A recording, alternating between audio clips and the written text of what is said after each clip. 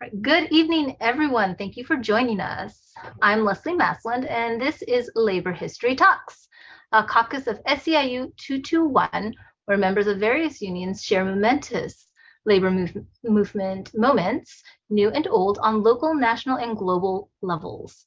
Today, we have UAW Local 2865 discussing the University of California academic workers strike, and an update from Cassidy Miller, a strike line organizer for HarperCollins Union, who just today returned to work after several months of striking.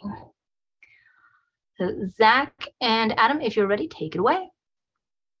Awesome. Thank you so much for having us. We're thrilled to be here. We'll just introduce ourselves real quick. My name is Zach Goldberg. I'm a PhD student at UCSD in the biology department, and I've been organizing with my academic workers union for about 3 years. Adam? Yeah, I'm Adam Caparco. I'm a postdoc at UCSD, which means I'm in the holding pen between grad student and professor, basically. Yeah, I've been organizing with our union since I arrived at UCSD 2 years ago.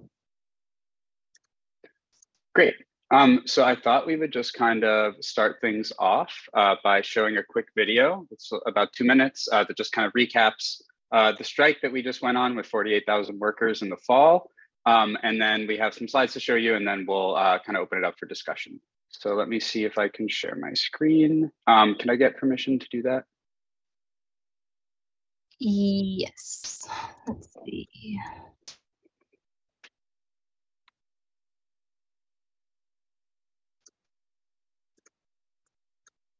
And sorry, was Zach that needed permission? Yes. Okay.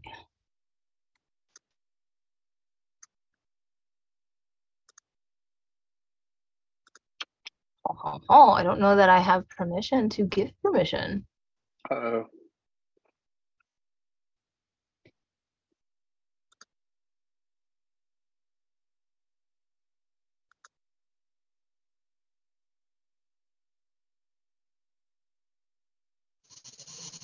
Let me text Elisa because she's in a work. Maybe she can get in and give us permission for that. I guess. Meanwhile, whatever else makes sense. But I'll text Elisa. Okay. Yeah, it doesn't look like I have permission to do that. Maybe Cassie, do you want to go first? I don't know if you have slides or not, and then hopefully we can figure this out. Hi, can you hear me? Yes, we can. Hi, sorry, I'm in the car, so I wasn't sure if you would be able. No slides. I just had a quick update, and then I just wanted to listen to the rest of the talk, and then probably go into full detail next month, if that's okay. We just returned to work today after 3 months on strike. I'm with the HarperCollins Union, which is out of New York, the local UAW 2110. And yeah, we were on strike for 3 months, which was way longer than we expected to be. But we did end up getting a fair contract that we're really happy with, and that we consider a victory for increased wages and a joint labor management diversity committee to help with a lot of the issues within publishing, and then also some union rights that we feel really strongly about.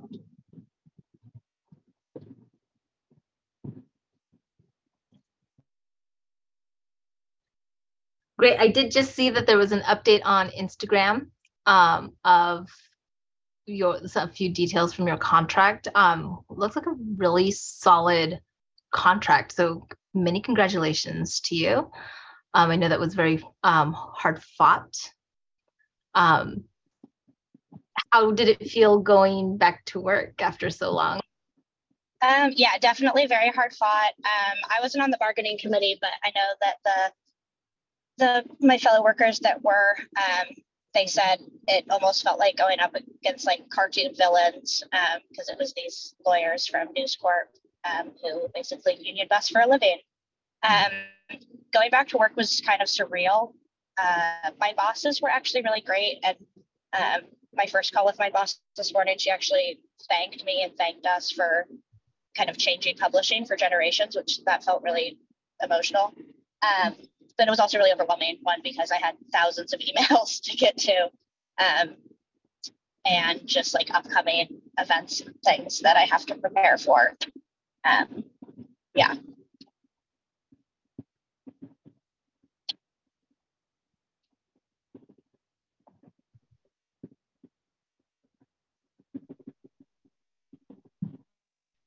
All right.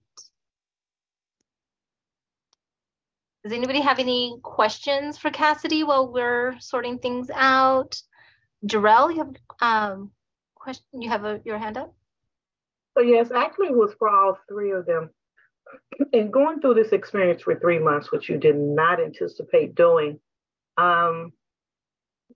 did you ever pick up or try to get an answer from them as to why they was being so stubborn towards you all, that really hold everything together to make each department run well? Was it any logic behind them giving you all such a hard time, and have not in the past years really supported their support? You all are struggling, starving students coming close to the end of your education before you get out there, and they were not really giving you any support. Did you ever get an understanding of, somewhat of an understanding of why they were so harsh?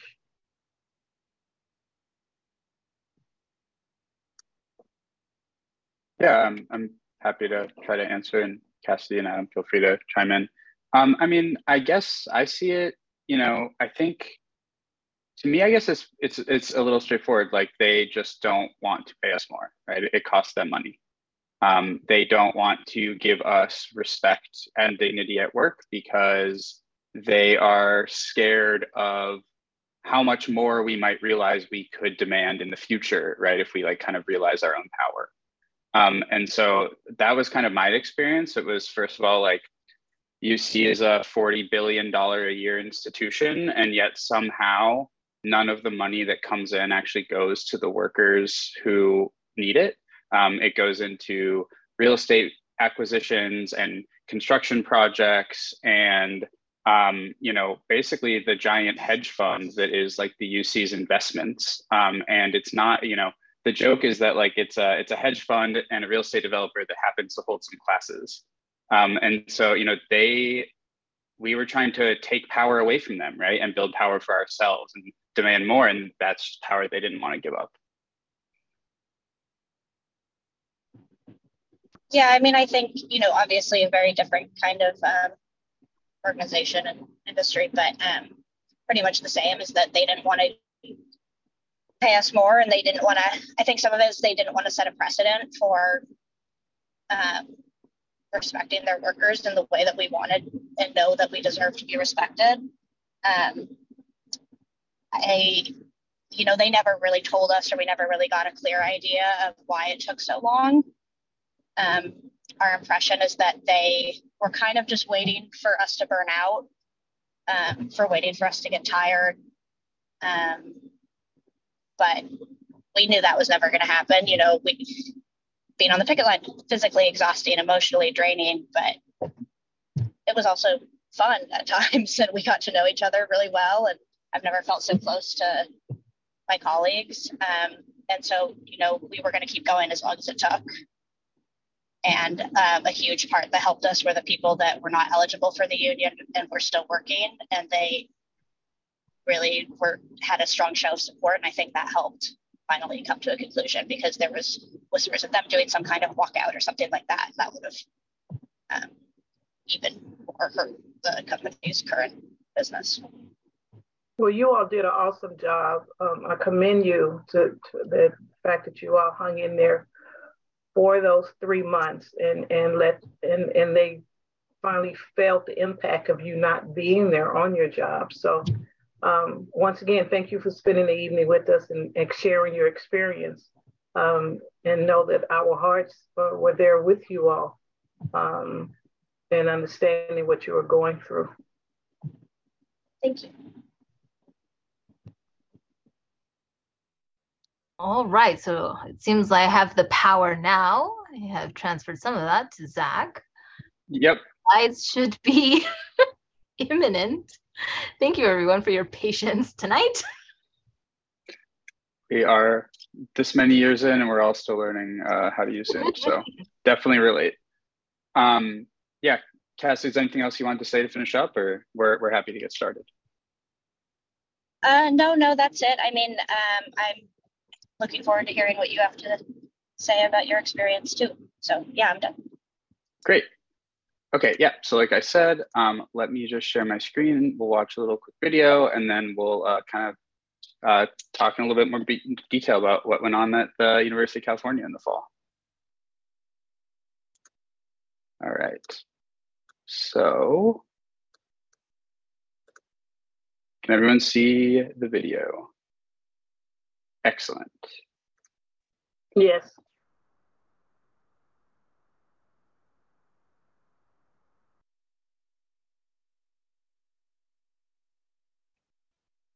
We can't hear it though, Zach.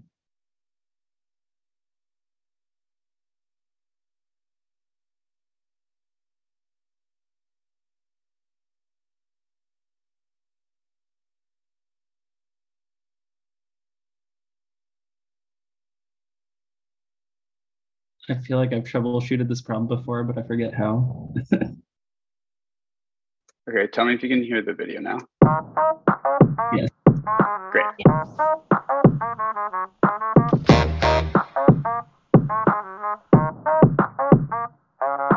The strike was years in the making. It took deep organizing to prepare for a mass participation strike against one of the state's largest employers. When student workers began unionizing in the 1980s, the university was hell-bent on dividing us and denying us rights as workers. They excluded student researchers from UAW 2865, but we continued to organize. We organized supermajority support for Student Researchers United. Our supermajority strike authorization vote compelled the university to recognize our union and start bargaining with us. Postdocs had already been bargaining at that point, but our bargaining power became much stronger once all 4 units of academic workers were negotiating contracts at the same time. If we hadn't developed organizing committees at the department level, the campus level, and the state level, we wouldn't have been able to pull off a strike of this scale. We fought for our demands through escalating actions throughout all of 2022. When the strike started and everyone was chanting union power, we got to really feel what that means. To finally see that actually in action on the picket line, it's really energizing, because that is what a union is, mass participation by workers. As the first postdoc strike in the country, we showed the power of withholding our research. And since student researchers were striking with us, they couldn't be forced to pick up our labor. Entire labs and research buildings were left empty. The solidarity we received from students, from faculty, and other unions was critical to the success of our strike. We made our struggle broad and visible, and the community responded with the support that we needed. Support from our union siblings across the UAW was crucial. And as I see it, we're building on the legacy of the militant sit-down strikes that UAW workers trailblazed decades ago. Because of our strike, we are now some of the highest paid academic workers in the country. We brought UC from the low end of the pay scale to the top. We also won new measures that will improve racial equity and gender equity. For instance, drastically expanding our parental leave, immigration leaves, job security, and groundbreaking protections against bullying. I know a lot of us can't wait to continue building on the momentum of this strike and to strengthen our union and the California labor movement as a whole.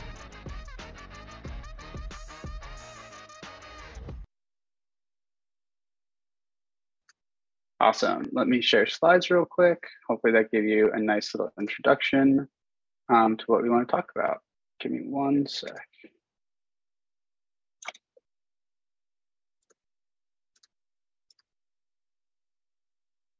Yeah, that was really fun to watch. I'm excited all over again, exactly. All right. So I'll start it off and then, me and Adam will just kind of bounce back and forth. So whoops, getting ahead of myself. Okay, so yeah, like I said, we are members of academic workers unions at University of California. So there are actually 48,000 total UAW academic workers at the University of California, and we're kind of broken up into 3 units. We have about 19,000 teaching assistants, and that also includes readers and tutors. And we have about 12,000 postdocs and academic researchers. It's a lot of jargon. Don't worry too much about it. a lot of academic speak.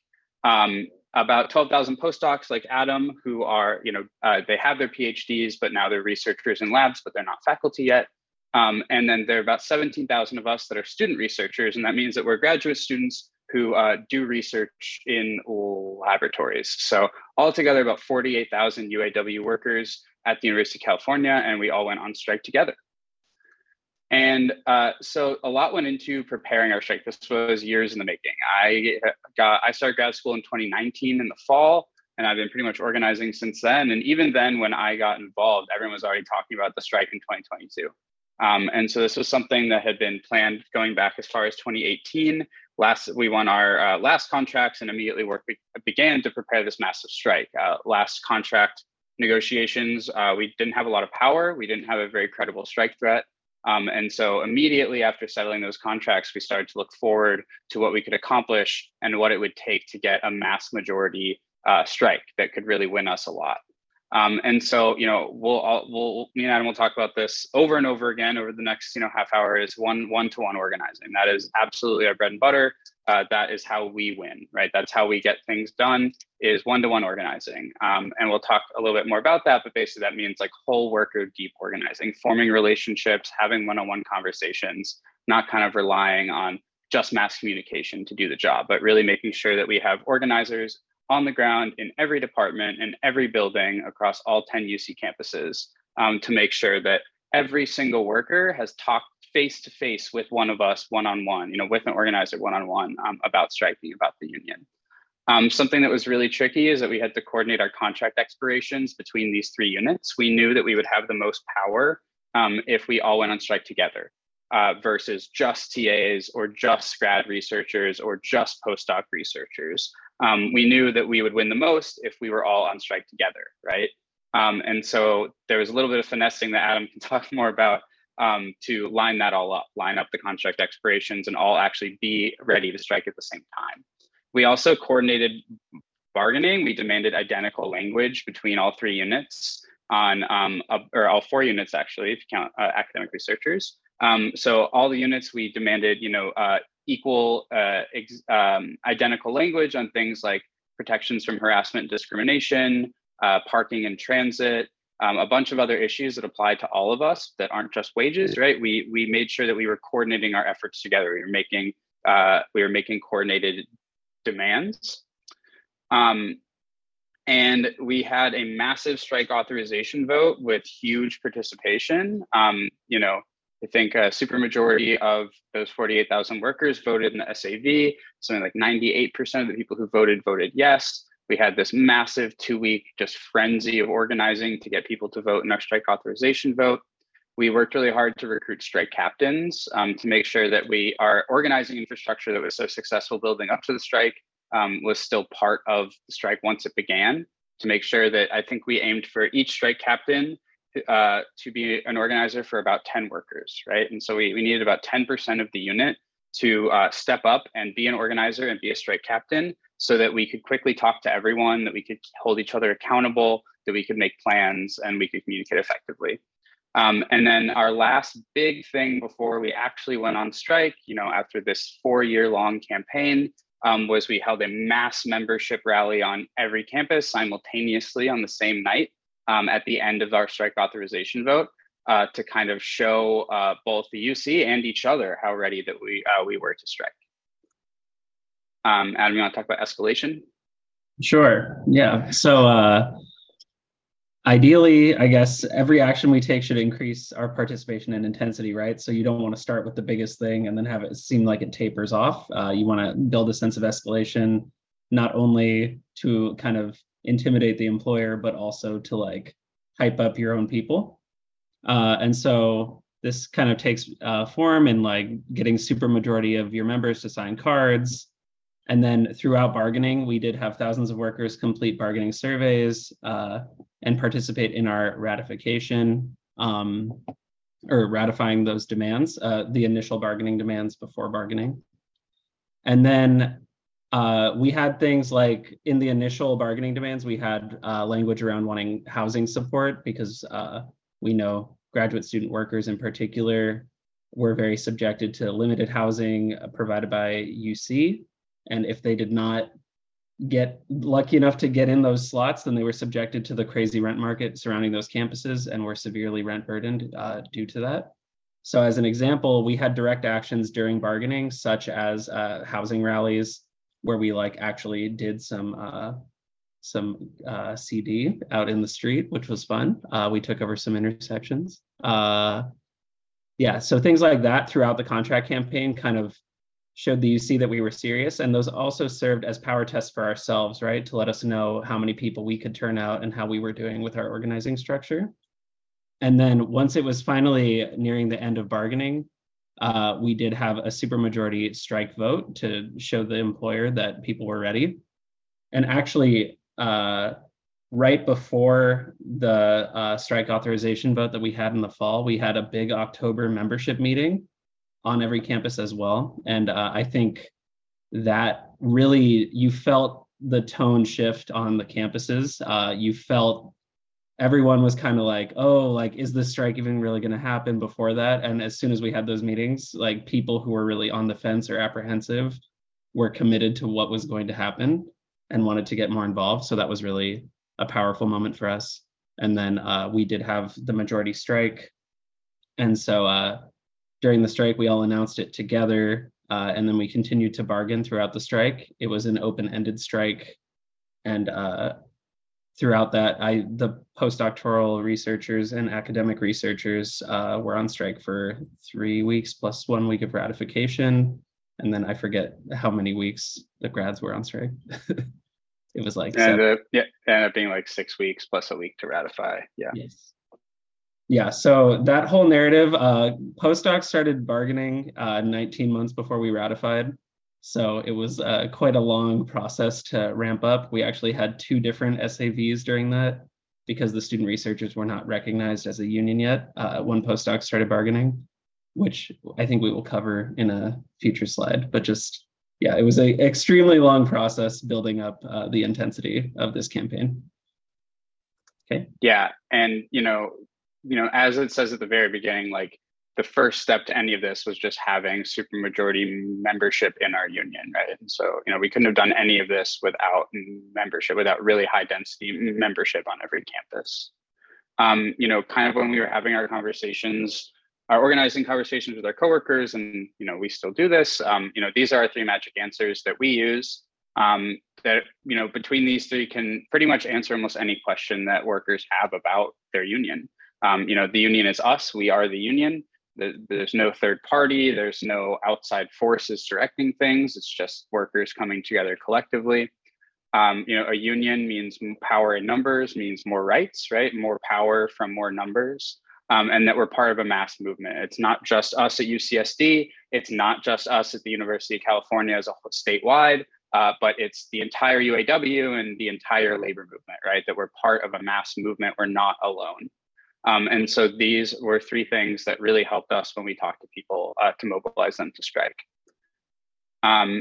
So one of my unions, I'm a student researcher. I'm in that category of grad students who work in labs. I don't teach most of the time, and we actually didn't have a union at all before this strike.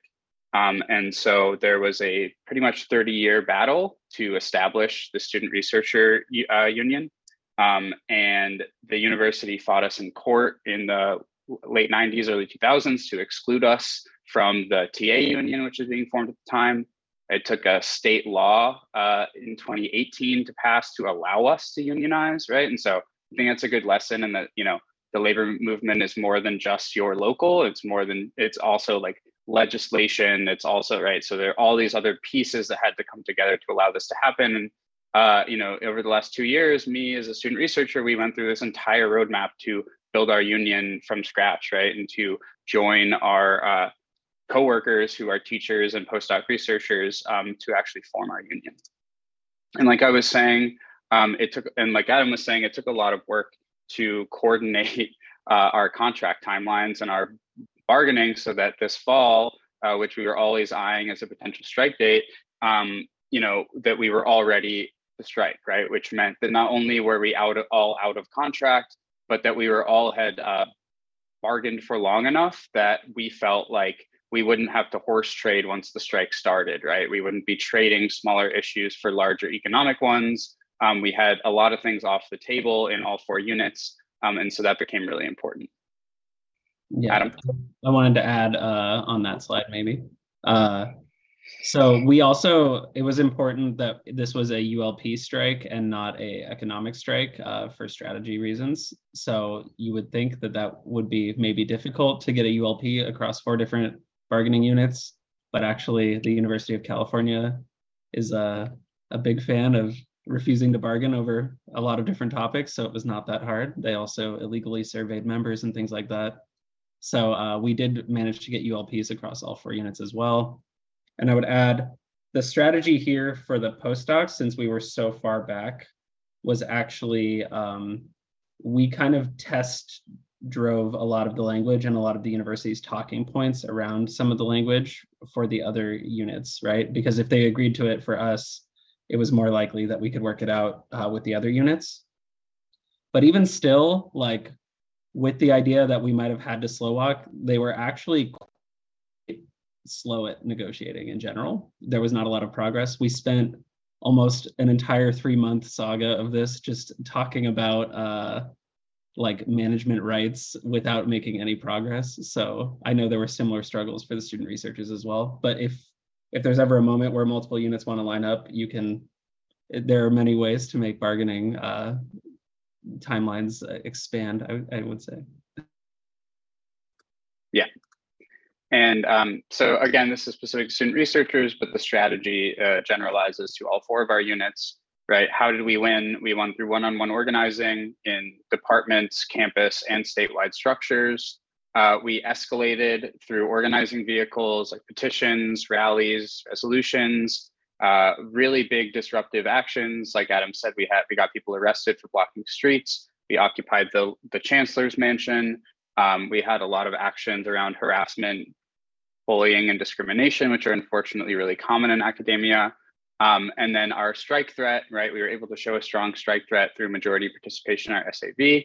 We also had a lot of external pressure we were able to get from politicians at the state level, putting pressure from the top down on the UC regents. Adam, you want to talk about this? Yeah, sure.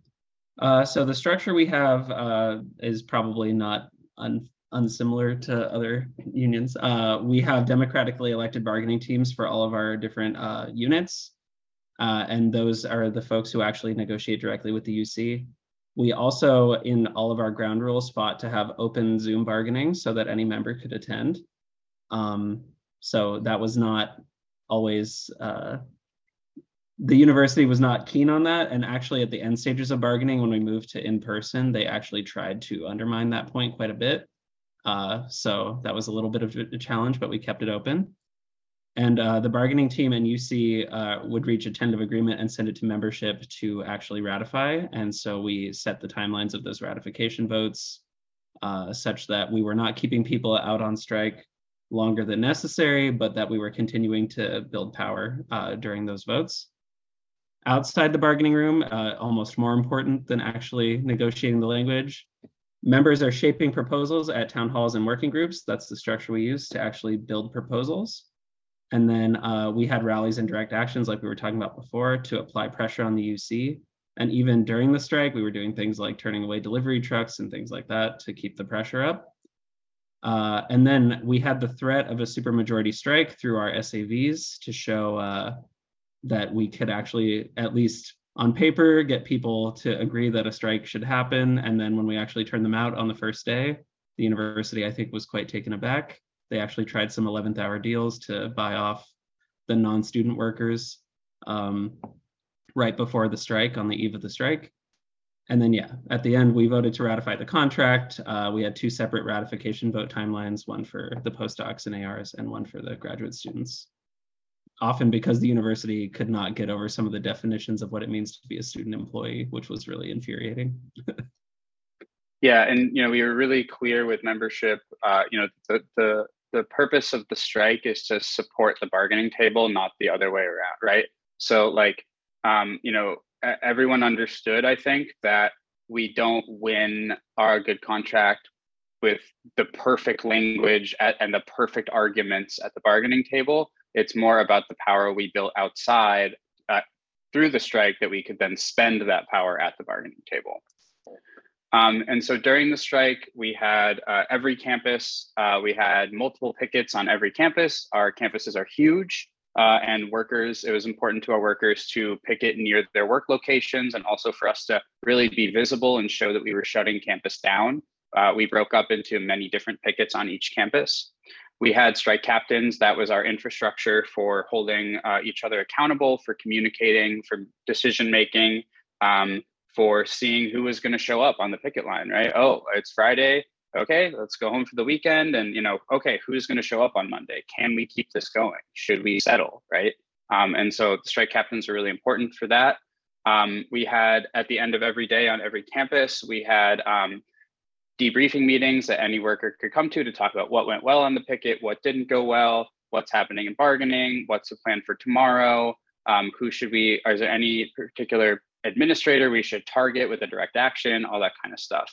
We had a ton of press and media outreach, and we're really, really lucky to be a huge local and have a statewide comm staff who are able to handle media inquiries and set up interviews and all of that stuff.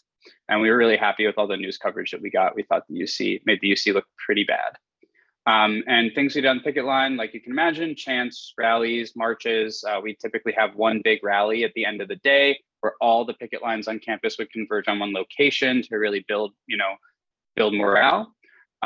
We also did things like chalk drawing parties. We did teach-ins where people would, educate each other about the labor movement. We had days where we had potlucks, right? And we had people playing musical instruments, right? And so we tried to make each picket really feel like a community, and I think we really succeeded on that. Something that was really important was frequent bargaining updates so that workers understood like why they were still out on the picket line, what had happened that day. And then also a giant get out the vote effort when it was time to vote to ratify the TA. And I meant to say this at the beginning, please interrupt with questions at any time. Feel free to save them for the end, but if you want to just unmute or type in the chat, we're happy to answer questions as we go along. Adam? All right. Yeah, so as I alluded to before, there were some challenges dealing with management during bargaining, particularly toward the end. So the attempts to separate the units, that is a common theme throughout, especially as I was referencing earlier in the 11th hour, the eve before the strike. They offered an almost too good deal to the postdocs and academic researchers that we were worried we'd be out of moves. But actually, they did refuse to give us the job security and raises that we wanted. So we were able to withstand that and continue with the strike. And just like we had to slow roll bargaining to line up our timelines, they countered by slow rolling bargaining during the strike. So they really tried to just dig their heels in and say, we're gonna only negotiate with these two units until these two contracts are done. We are not gonna talk to these other two units, the grad student workers. And it was really frustrating dealing with that because we did want to all cross the finish line together, but unfortunately, that's just how it rolled out. And then during our ratification timeline, we did extend that as long as we could in good faith with our members to make sure that we were still out on the lines with the grad workers. That was really important to postdocs who were still out on the line at that point. And then we could continue to do picket support. So even if we weren't withholding labor for the entire day, maybe we spent half a day on the picket line, play with that day is a day thing that the university loves to use. And then, yeah, particularly for the grad workers, there was so much in the management and academic rights sector, they really just did not want to understand that student workers are workers. And they really just, Zach could talk more on exactly what the specifics were, but it was ridiculous. All the definitions felt crazy. Within organizing, we had challenges with communicating progress in real time because the people who were actually in the bargaining room were under a lot of like tight timelines and stress as well, but making sure that we were reporting back to the pickets was important. And also, anytime there was a win, we did need to communicate that to keep morale and participation high. because these were weeks long out on the line, it really was challenging. And I think especially for the postdocs and student researchers, we're kind of like inherently like, I don't want to call it Stockholm syndrome, but we're all very like, I identify with my work too much. And so keeping people out on the line and out of the lab was a challenge. And then bargaining strategy toward the end as well, understanding like, are we okay with taking a less aggressive win on like dependent care if we're able to get more on leaves, things like that, like who do these help the most, and getting real feedback from members to make sure that we were making the right choice. Those were some of the challenges. Zach, did you want to add anything about the student definition? Yeah, let me see if I can go back. Maybe not. Yeah, so yeah, I mean, the student first worker thing, it's kind of specific to us as a grad student worker union, but the university loves to pretend that we basically are students and not workers, right? That when it's convenient for them that actually, oh, this is an academic issue, this is outside the purview of the contract, oh, actually, the research you do in your lab isn't work, right? Your stipend that we pay you as a salary is a gift, right? There's no expectation of work, though you work for credits, not for money, right? And so these are all things we had to fight out as student researchers fighting for a very first contract. They really threw everything they could at us to like delegitimize our work and to try to make us view ourselves as students first and not workers first, right? You might not know this, but graduate students, PhD students, after the first 2 years or so, you don't really take classes. You're just working in your laboratory. You're just working on your research. And so it's not really accurate to call us students first. We're really workers who go to a school. And they really tried to obscure that. And that was maybe the most frustrating thing that we faced as student researchers through bargaining, was this obstinance from the university to actually acknowledge that the work we do is work. So that was very frustrating. So yeah, just to kind of sum up this part, like we had representative bargaining and organizing committees. We had escalating structure tests that showed us what we were capable of and what work we still needed to do. We had contract working groups that worked on specific issues like disability justice, international students, childcare, all of these issues, to engage workers as much as possible with issues that mattered to them. We enforced the rules of the room, like Adam said. We were very, very, very strict about maintaining open bargaining that any worker could attend. We had frequent bargaining updates, and we collaborated with other unions, like the Teamsters on campus. We were able to turn away a ton of Teamsters deliveries. Like UPS refused to deliver to campus for us, which was really cool. We were able to turn away deliveries of critical lab supplies that really hurt the university, and just basically coordinate with the local labor council and with other locals that work both on and off campus in the San Diego area to really make this a solidaristic project, which was really cool. And so just to kind of sum up, what did we actually win? And Adam, feel free to chime in.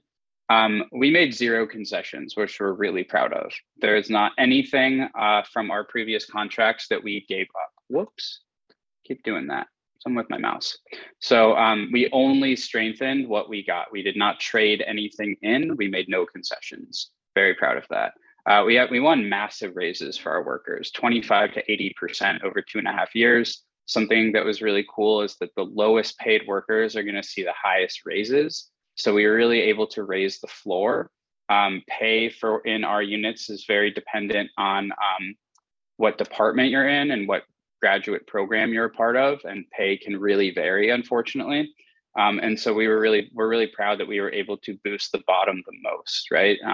So no longer are there going to be any TAs at the University of California who only make $18,000 a year. Now they're going to be making above 30K, which, you know, as we all know, is not a high salary. It's not enough. We would have liked more, but we're really proud of the raises that we won. I think I personally am going to see like a 35% raise over the next 2.5 years. And I'm really excited for the first raise to kick in April.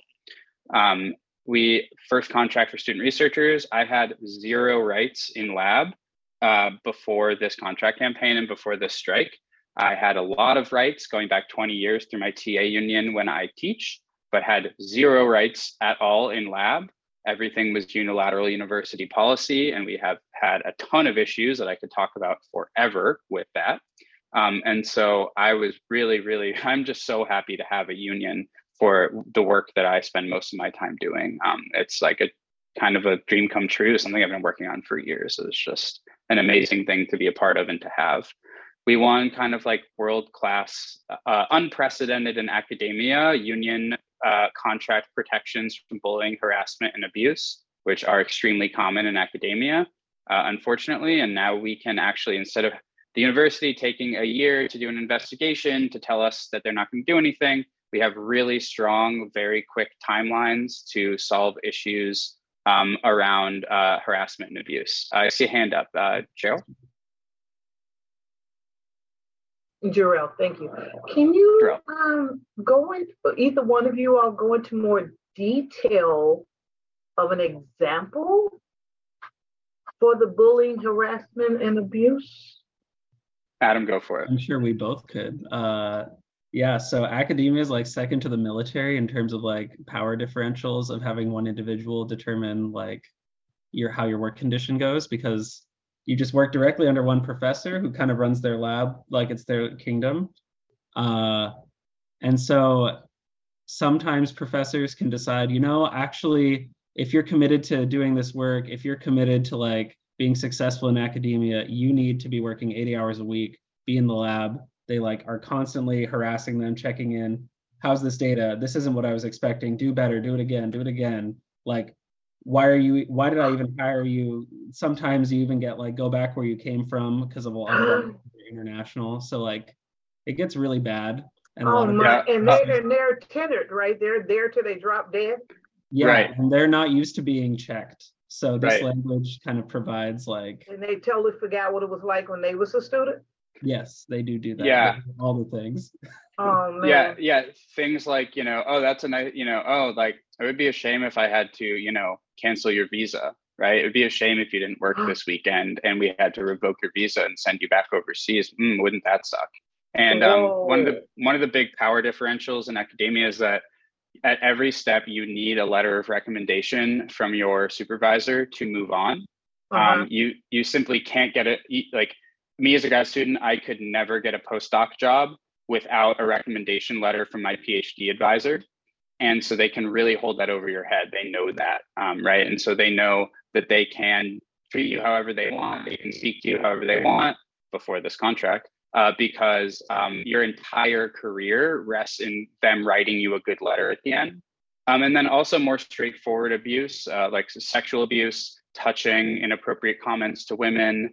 I have an example of a professor who held scissors out in front of a woman's hair and said, if you don't produce more data, if you don't have better ideas, I'm going to cut your hair off, one-on-one in a meeting in his office. And so it ranges from kind of abuse of power dynamics to like absolutely straight up sexual, and gender abuse. So it's unfortunately a huge problem. And that's one issue that our workers were extremely agitated over during this contract campaign. And we're really excited with the changes that we've won. And, now we're working on filing a bunch of grievances, convincing workers to come forward in an adversarial grievance process against their supervisor. And so it's been really great to actually see what we've been able to change. Well, just listening to you all, I'm smiling and tearing up at the same time. Just the next generation who's going to be able to take over the unions all over. You all have done an awesome job to start from the beginning and build it up. And it's just amazing. Thank you so much. I'm speechless and happy and sad for you at the same time of what all you went through. But thank you. Continue to do your slide. Thank you. Appreciate Zach it. and I love filing grievances, so we love using this new language. Just quickly finish up the slides, and then we definitely want to take more questions. We want expanded childcare and dependent healthcare subsidies. We won really, again, unprecedented in academia language around accessibility and access needs for workers with disabilities to get those we basically won interim measures within 5 days for workers who are requesting accommodations which is infinitely faster than the university's timeline for granting a unilateral policy for granting disability accommodations. We're really happy about that. Things like expanded leave, parking and transit, and a bunch of other stuff that we'd be happy to talk about if you're interested. But we are extremely proud of the contracts that we won. I want to add Adam. one more thing. Oh yeah, go for it. So for my job title, postdocs, it's pretty much like not annual, but kind of treated like an annual job. So like every year there's a decision point, like, am I renewing your contract or not? And so related to the bullying and harassment and abuse provisions, a lot of power was going into like the decision point of rehiring us, and we won longer job security and this anti-bullying language as well. So we really think that will change the relationship of our members with the university. And 66% of postdocs statewide are international. So the visa thing is really important and like a really relevant example of how professors were often kind of bullying us. So I just wanted to add that. We can do next slide, yeah. So lessons we learned during our contract campaign, we learned many more than maybe what's on the slide, but just to keep it brief. Robust organizing structures across many job titles and work areas helped us to fuel high participation. Coordinating our contract campaigns really did help us all win bigger than we could have won on our own. And making sure that the student researchers got recognition was really a big deal as well. That 17,000 more workers that were participating in our strike. We also worked together with multiple units to create kind of a sense of legitimacy and high energy around the strike. You know, the university might use talking points if it was just students, like, oh, it's just the student workers, look, the students are being radical. But on the flip side, the postdocs and academic researchers might be less likely to engage with the strike. And so I think we found a really nice balance of getting high participation and this like dissuading these senses of illegitimacy around the strike by having all workers come together. And the labor movement is really interesting to the press right now. We found out that they were very, very interested in talking about our strike. You see a new story about different labor movement stuff around the country all the time. So leveraging this interest for your own gain is definitely good. And being creative with your contract demands is also important. Winning things like those interim measures around access needs was a really big deal for us. Winning this anti-bullying language was a big deal. We won a loose commitment that we think they will follow through on, that they will implement free transit passes to all workers in 3 years, possibly even beyond our units, which is really exciting for us that we were part of creating that pressure to make that happen. So yeah, even though things aren't necessarily mandatory subjects of bargaining, you can greatly improve the quality of life of your workers if you get creative with your demands. Yeah, and something that maybe we should have stressed a little bit more throughout is just how much we shut the university down. You know, we as grad workers and postdocs do the majority of the teaching and the research at the University of California. So there were thousands of classes that were canceled, labs shut down, buildings empty, you know, promises unfulfilled for grant deadlines, for experiments, data not being collected, right? We really were able to create this sense of urgency for the employer because we were able to really, really, really shut down our workplace. And when I say our workplace, I mean 10 campuses throughout the entire state. So that was just, you know, just to see our power in action was just so inspiring. And so we have talked for a really long time. And so, yeah, we're happy. I'll stop sharing my screen and we're happy to take some questions and have some discussion, whatever you guys are interested in. So thank you. Thank you both so much. This is a wonderful presentation, and I'm so incredibly proud of all of your wins through this contract. We do have a few raised hands. Let me track them down. Let's see. I see Krista. Hi, everybody. Thank you so much. I'm just, throughout this whole thing, I'm just wondering how the heck did you get people on board with this? I mean, these last couple points, grant funding disappearing, data on labs not being collected. I mean, these are long-term endeavors how did you get the buy-in from these people? I know that the organizing has been happening for years. There was a lot of one-on-one building and bonding to get people to do this, but I'm flabbergasted that people came through. I'm pleased. I'm really, really pleased to hear that happened. But I mean, and I'm intrigued also, you said, you didn't use technology to reach out to people. It was all relationship. It was really one-on-one. I mean, you had all these strike captains, well-known people in their departments. I mean, I'm just fascinated with this. And is it the collective energy because you're on a university campus? Is it because people are young? Any insight? All of it, probably. I mean, these are huge things for people to give up. Potential opportunities in career advancement in the future, money, so much more really than from my department within the county. I think it's just expressive that you guys everybody was at a breaking point. I can go first and maybe Zach can fill in. So as Zach alluded to, this has been in the works for a long time. And so we kind of were warning people indirectly for a long time, if you know that you might have something due in November, maybe finish it in October, or make it known that it might not be done on time. That I think addressed a lot of concerns. Also, I mean, it wasn't 100% participation, so some people did give in to those pressures for sure. But I think, just really talking to people, trying to address those concerns, having them make a plan, what is your plan when the strike is about to happen, to make sure that you aren't ruining your own career, but are not cheating during the strike, right? So we really talk to people a lot about making a plan to withhold their labor. Yeah, and something we talk about a lot with when organizing is framing the choice, right? Right. So we're really deliberate about in our conversations. I kind of just lay it out on the table when I would talk to workers, so we all face a choice here, us individually and us collectively. We can either do something really drastic and unprecedented and win really drastic and unprecedented things for ourselves to improve our lives. That's one option. The other option is we don't do that and things stay the same. Are you okay with how things are right now? How much do you pay in rent? Is that okay? Do you struggle with that? What about, transportation? And so really just agitating workers and using that agitation to fuel this choice that we each face, right?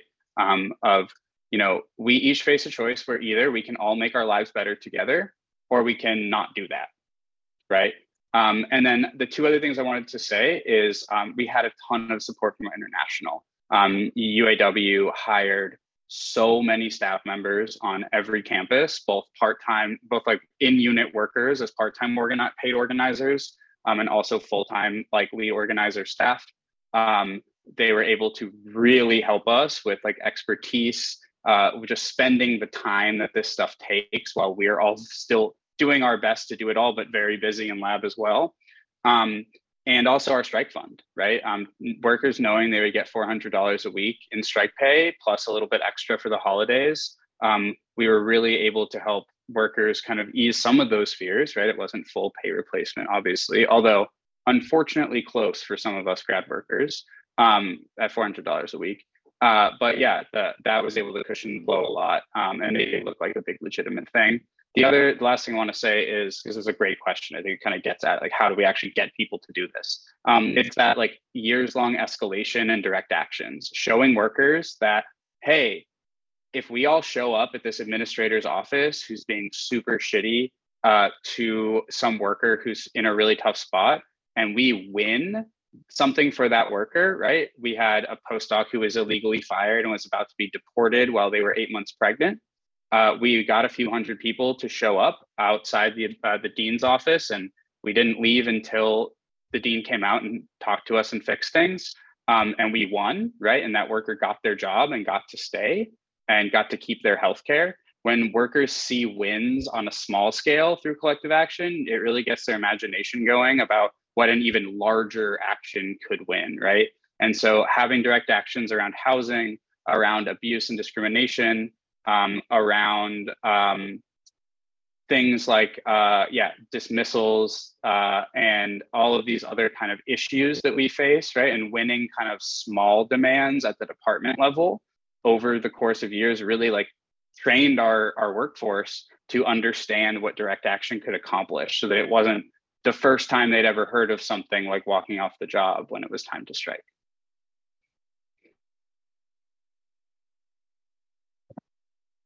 All right. Bob, I see your hand up. Hey, everybody. I just wanted to thank you all for that. I was absolutely blown away just listening to all this, and I've been following this, and this is very close to my heart. I'm basically 20 years, I guess, ahead of Zach. I started grad school in '99 and finished my PhD in organic chemistry in 2005.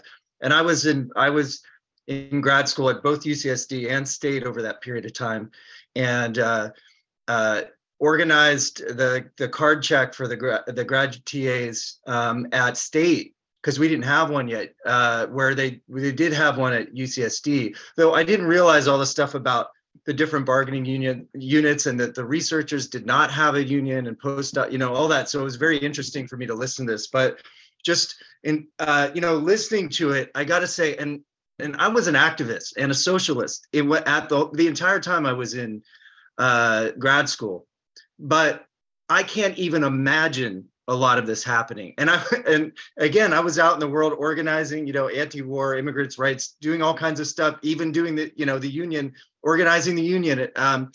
But it still seems so far away to get where you all got. And I know there's been years of organizing, and I've had friends that have been at UCSD and have been part of that for years.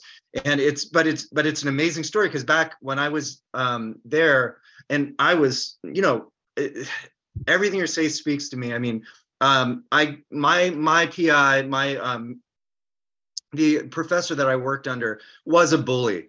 And I did work, I was expected to be at work 6-7 days a week for 60, 80 hours a week or whatever it was. And that was not uncommon at all, as has been alluded to. And it was brutal. And plus he was verbally abusive, and he would get stressed, and there's tons of pressure on these professors too. So it creates this feedback loop into the way that they put all of that onto their students, and it becomes harassment and bullying and all that stuff. And so putting that into this contract was amazing, idea, because everybody experienced. There's very few people that I knew that didn't experience some level of it, though I felt like sometimes mine was worse. And I fired back a lot. I yelled right back. I had an issue with unjustified authority, as I'm sure most people do, but I totally understand why most people are not going to yell back.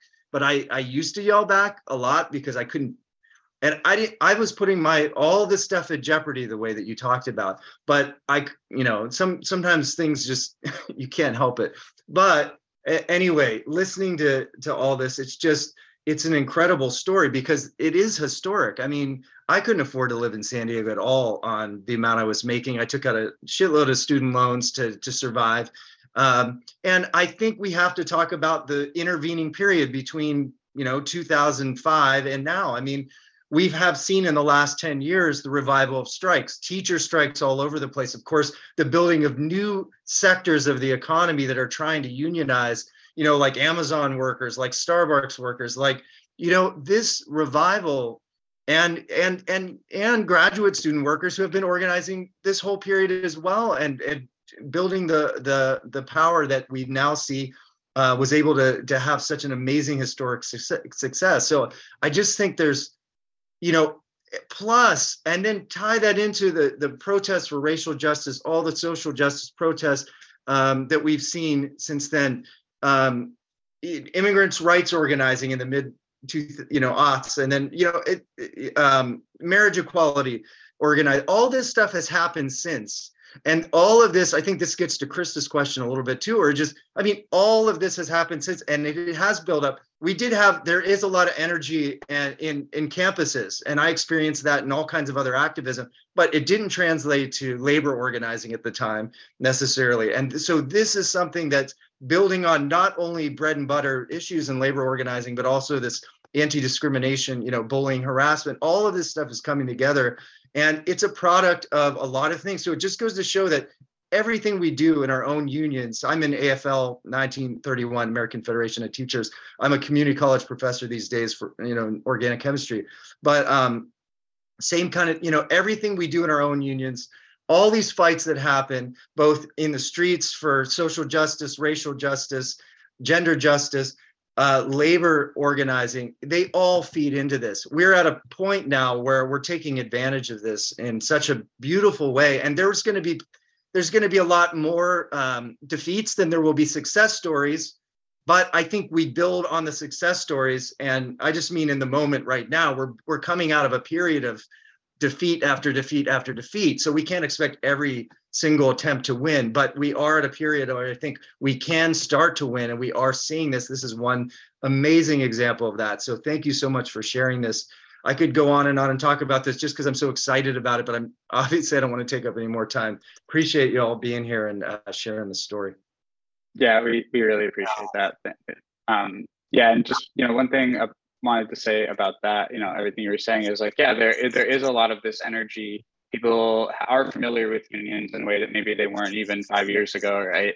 I think honestly, the Bernie Sanders campaign was really huge for awakening that consciousness in a lot of people. I know at least people that I know personally, and I guess I'll just say that like what we found and what was kind of frustrating for me at first was like that wasn't enough, right?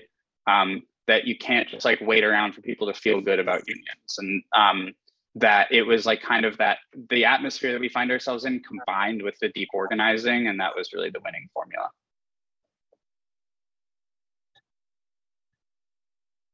Bob, I want to mirror everything that you just said, because I too left the world of academia for all of those same reasons and a lot of the reasons that I heard in the earlier presentation. So I second everything Bob said, and with equal passion. Avery, your hands up. Yeah, thanks, Leslie. So I have two questions for you all, and they're very unrelated questions. Question number one, what role did the recent leadership changes at the top of your international, the UAW United Auto Workers, play? I know that in many real hesitancy to strike and to commit resources to striking. It sounds like you got resources, and I don't know if that's related to the fact that you got just recently had a situation where the UAW had elections, and they'd never had these same sorts of one member, one vote elections across all the country for their new leadership. So that's one question. What was the role of the new UAW leadership? How did you see that helping or whatever? Second question, I'm in SEIU 221, and we are trying to combine racial and gender justice with worker justice. Sounds like you did that. And I just wanted to know it sounds like it was clearly it helped because you got so much buy-in through taking on harassment, which disproportionately impact oppressed genders. But were there challenges? And how did you address the challenges? Were there people who said, well, let's not talk about these immigrants issues or these issues of people of color because it's just for a few people, not all of us? Or like, were there people who argued that, and how did you respond, if so? I'll try my stab at the UAW structure one first, and then Zach can fill in his interpretation, and then we'll come back to the question two. So one member, one vote did happen while we were organizing. The election for the International Executive Board and the president was ongoing, like kind of independent and in tandem with our strike prep. I would say the biggest structural change that affected our strike was raising the strike pay from $275 a week to $400 a week and having week one strike pay. So like, as soon as the strike starts, we were all eligible for strike pay as long as we were out on the line. So I would say those were the biggest important structural changes. Ray Curry has been on board with academic organizing. So in terms of like who's president, they were all kind of on board with what we're doing. They were excited about the new organizing and getting 17,000 new potential members. So we didn't really see much issue there. I don't know if Zach has anything to add to that. Yeah, me and Adam's experience, we were both on our respective bargaining teams. We went to UAW convention. We're relatively plugged in to kind of the higher politics of UAW. And I think our experience is actually, we found that UAW leadership has been extremely supportive, both in their words and their actions. Like I said, they devoted millions of dollars in staff salary over many years to our locals to help us get ready for this strike.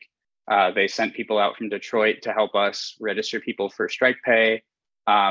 UAW is dedicated to new organizing, which I think is great. You see that in academia, also in like the electric car industry, in gaming. And so actually, like, I think my experience with UAW incumbent leadership has been great.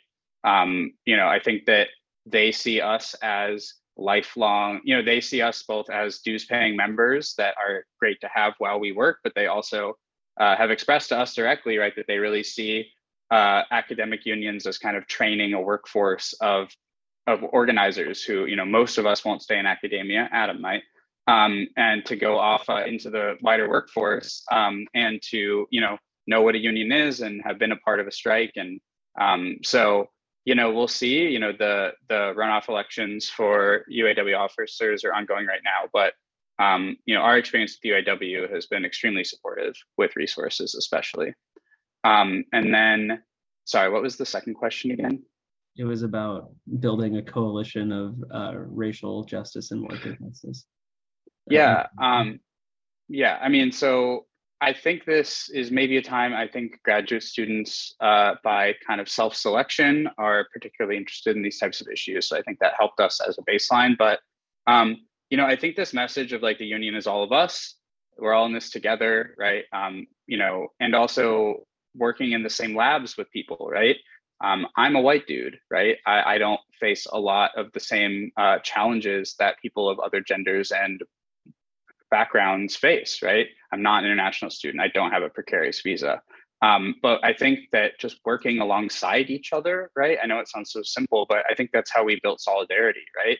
We all do similar work in the same labs, and doesn't seem very fair to be treated differently. And I think there was a little bit of people pushing back on like, oh, let's just focus on wages. People care about wages, right? We did a bargaining survey and we found out that, harassment and bullying is equally as important to people as wages, right? And so actually asking members what they care about too, I think was really, really important in respecting that. And also just maintaining this, this line of solidarity, right? We're all in this together. That we're fighting for the least of, we're fighting for all of us, especially those of us that face the most oppression. And that, right, to really have a respectful work environment, to really feel like we all have dignity at work, that means addressing all of these issues alongside economic issues. And so I was actually really, really heartened that was actually less of an issue than I was anticipating. This kind of like, do we focus on economics or do we focus on, issues of identity or whatever? And actually, I think I was really, really, really pleased to see that like workers in our unions really understand why both are so necessary and how, it's an entwined struggle. It's all class struggle. We're all fighting for a better workplace for ourselves. So maybe that sounded a little soapboxy, but it was truly inspiring to be a part of. Yeah, I would add really quick, and then Avery, if we didn't answer all parts of your question, please chime in. The case that Zach was referring to earlier, where we had an international worker who was pregnant that was about to lose her work status and like her health insurance right as she was about to have a baby, is kind of like, it almost sounds hyperbolic, but it was really all those things at the same time.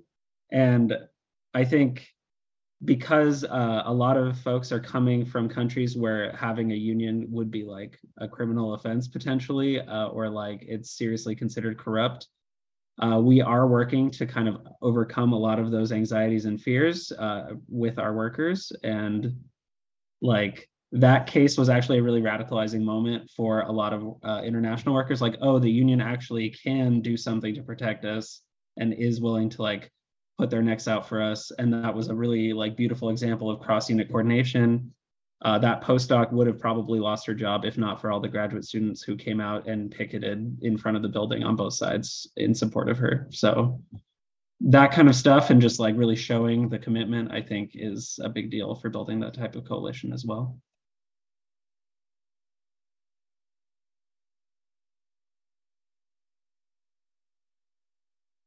Doug, you have that? Hi, everyone. I'm inspired by the passion of the fellow activists on this panel here, and also of the sheer numbers that you all piled together for your strike. That's impressive. We fought, we kind of look at things from the outside, but I'm so glad I came to the Zoom call just to hear this, and I'm enthralled with it because I think that to have a copy of this Zoom call with your presentation to give to my coworkers, just to put the link in, when I send an email out, I'm a shop steward. So to send the email out saying, you guys have got to see this, if you miss this, you're doing yourself a disservice. Take an hour, on your lunch break, or watch it when you get home, send it home, that kind of thing. Because to see your presentation, the panels you were throwing up, I was just like, holy crap, this is a hardcore, UAW kick their ass strike, man. I mean, I was like, yeah, give them hell. Because, I come from my grandfather was a U.S. steel worker, 40, I don't know, 44, 48 years, and so I'm listening to this going, this is what we need. We need union activity like this in America, and I'm thinking you guys have got great careers as union organizers alone. So, I mean, I know you had incredible backing, and that doesn't always happen, but to just your knowledge of what took place in the organizing and everything. And I'm so glad this is being recorded. I really want a copy of this because when we go to recruit our members, I can say, just sit down. If you don't want to pay dues, just sit down and watch this. And saw what happened. They went from the lowest paid to the highest paid for standing their ground. And all of these work roles that came in, not just the pay, the work roles, which are so important, the little tiny things that make all the difference in our jobs. And I had no idea that kind of stuff was going on in labs. I have a very close friend. Her husband's a retired UCSD lab professor from, he used to work with Germanology type things. Plants, things like that. But he's retired. I had no idea about lab work like this. This just blew me away. That reminds me of when doctors go for their internships and they're doing 36-hour shifts where they're awake the whole time. I'm like, you're doing ER and critical care. It's like some of these systems are so broken that you gotta, they have the money. It's not like they don't have the money to have people not working 80-hour shifts. You know what I mean? That's just insane. So anyway, thank you so much. And Bob, thank you for your fire, Bob, because I sat here and I was just like, give them hell, go off. Yes, because we don't always get that, the work for the county. And my group is not even represented. We can't even go to labor management groups as an office assistant because we're not in the contract. So there's a lot of things that get squashed even on a union side, but things can be worked on over time. You guys had a 10-year process for your strike. That's what I want to install in people is like these movements take they're not just one contract. Things take time. And that's when real progress, because you get momentum going, you build energy, you build numbers, literally.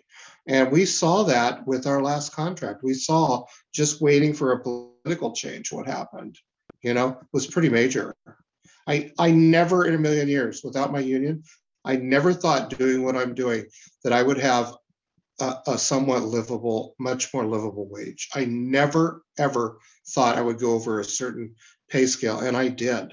And it's still changing because of my union. And I have family members and friends outside of this they're friends, but they're kind of jealous.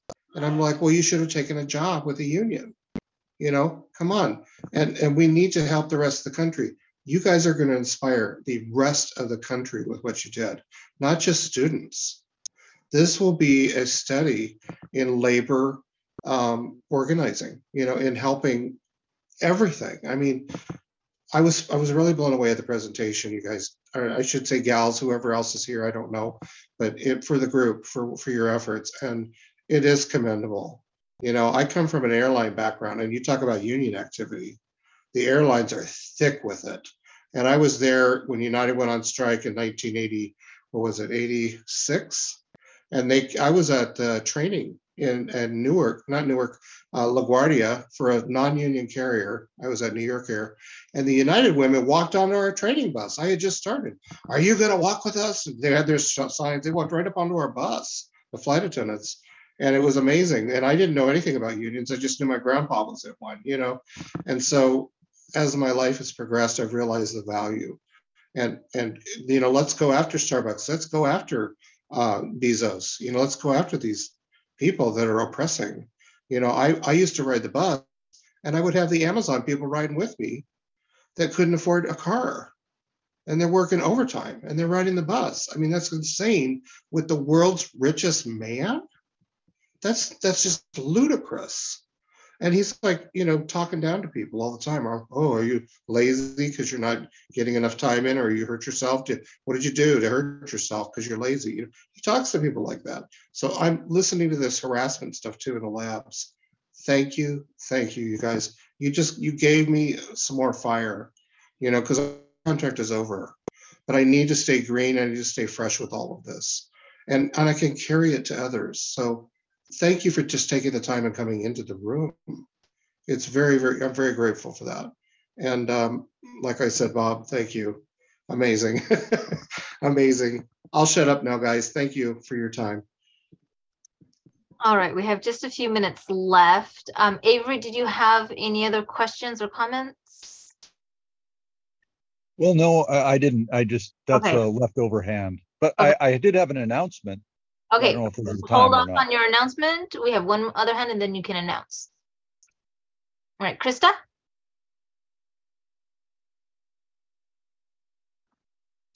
Thank you. Just a follow-up. I heard you say in your presentation that after the contract in 2018, you realized you didn't have any strike power, a credible strike power. And so there was a lot of building over the last 5 years. But from the last commentary, it sounds like there's been union action happening for 10 years. Is that correct? Yeah, so there's kind of multiple things intersecting. So, basically the fight to unionize grad students at University of California started in like 1995.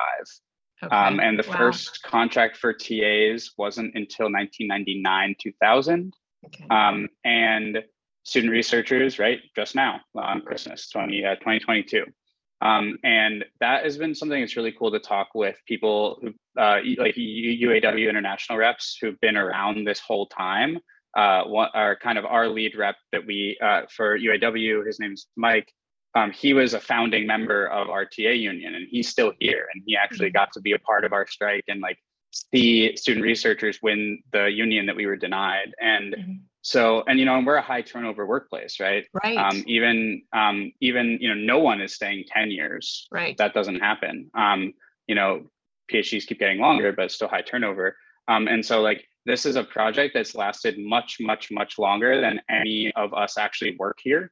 And that has been so cool. But, just to tell you, in 2018, when we ratified our contract, this was just before my time, statewide, we had less than 3,000 people vote in our TA ratification vote. And that was due to really bad organizing, due to leadership in our union who didn't believe in one-to-one organizing, who didn't believe in mass power, who didn't believe in a mass strike threat, legitimately didn't think that was necessary. And we went from having less than 3,000 people to even vote on their own union contract to having 8,000 workers on strike in 4 years. And so I guess just to wrap up, to leave you with this, right, this is like an ongoing project that outlasts any of us, that, our careers or our lives, whatever, right, this fight will continue, but just that like amazing things are possible if you can organize. So thank you guys so much for having us. Yeah, thank you, Avery, for reaching out, leaving a voicemail on our union phone number. And I'm really glad we were able to make this happen. It's been so great to hear from you guys. And thank you so much. I hope you do these with lots of groups. Is this an unusual thing, or is this something that you guys are going to be doing? Oh yeah, we'd be happy to do it. I've done this one other time last year, but yeah, happy to. If you know anyone else who wants to hear from us, we're happy to do it. So thank you guys again. Thank you so much. All right, thank you. This has truly been an inspiring presentation. Thank you, Zach and Adam, for bringing all your information and the finer details of what it took to win that contract. I am, like I said, I'm incredibly proud of everything that you've accomplished. Having been on a bargaining team, I know how grueling it was. And so hearing how bright-eyed and bushy-tailed you still are after that process, it's actually really inspiring. So thank you.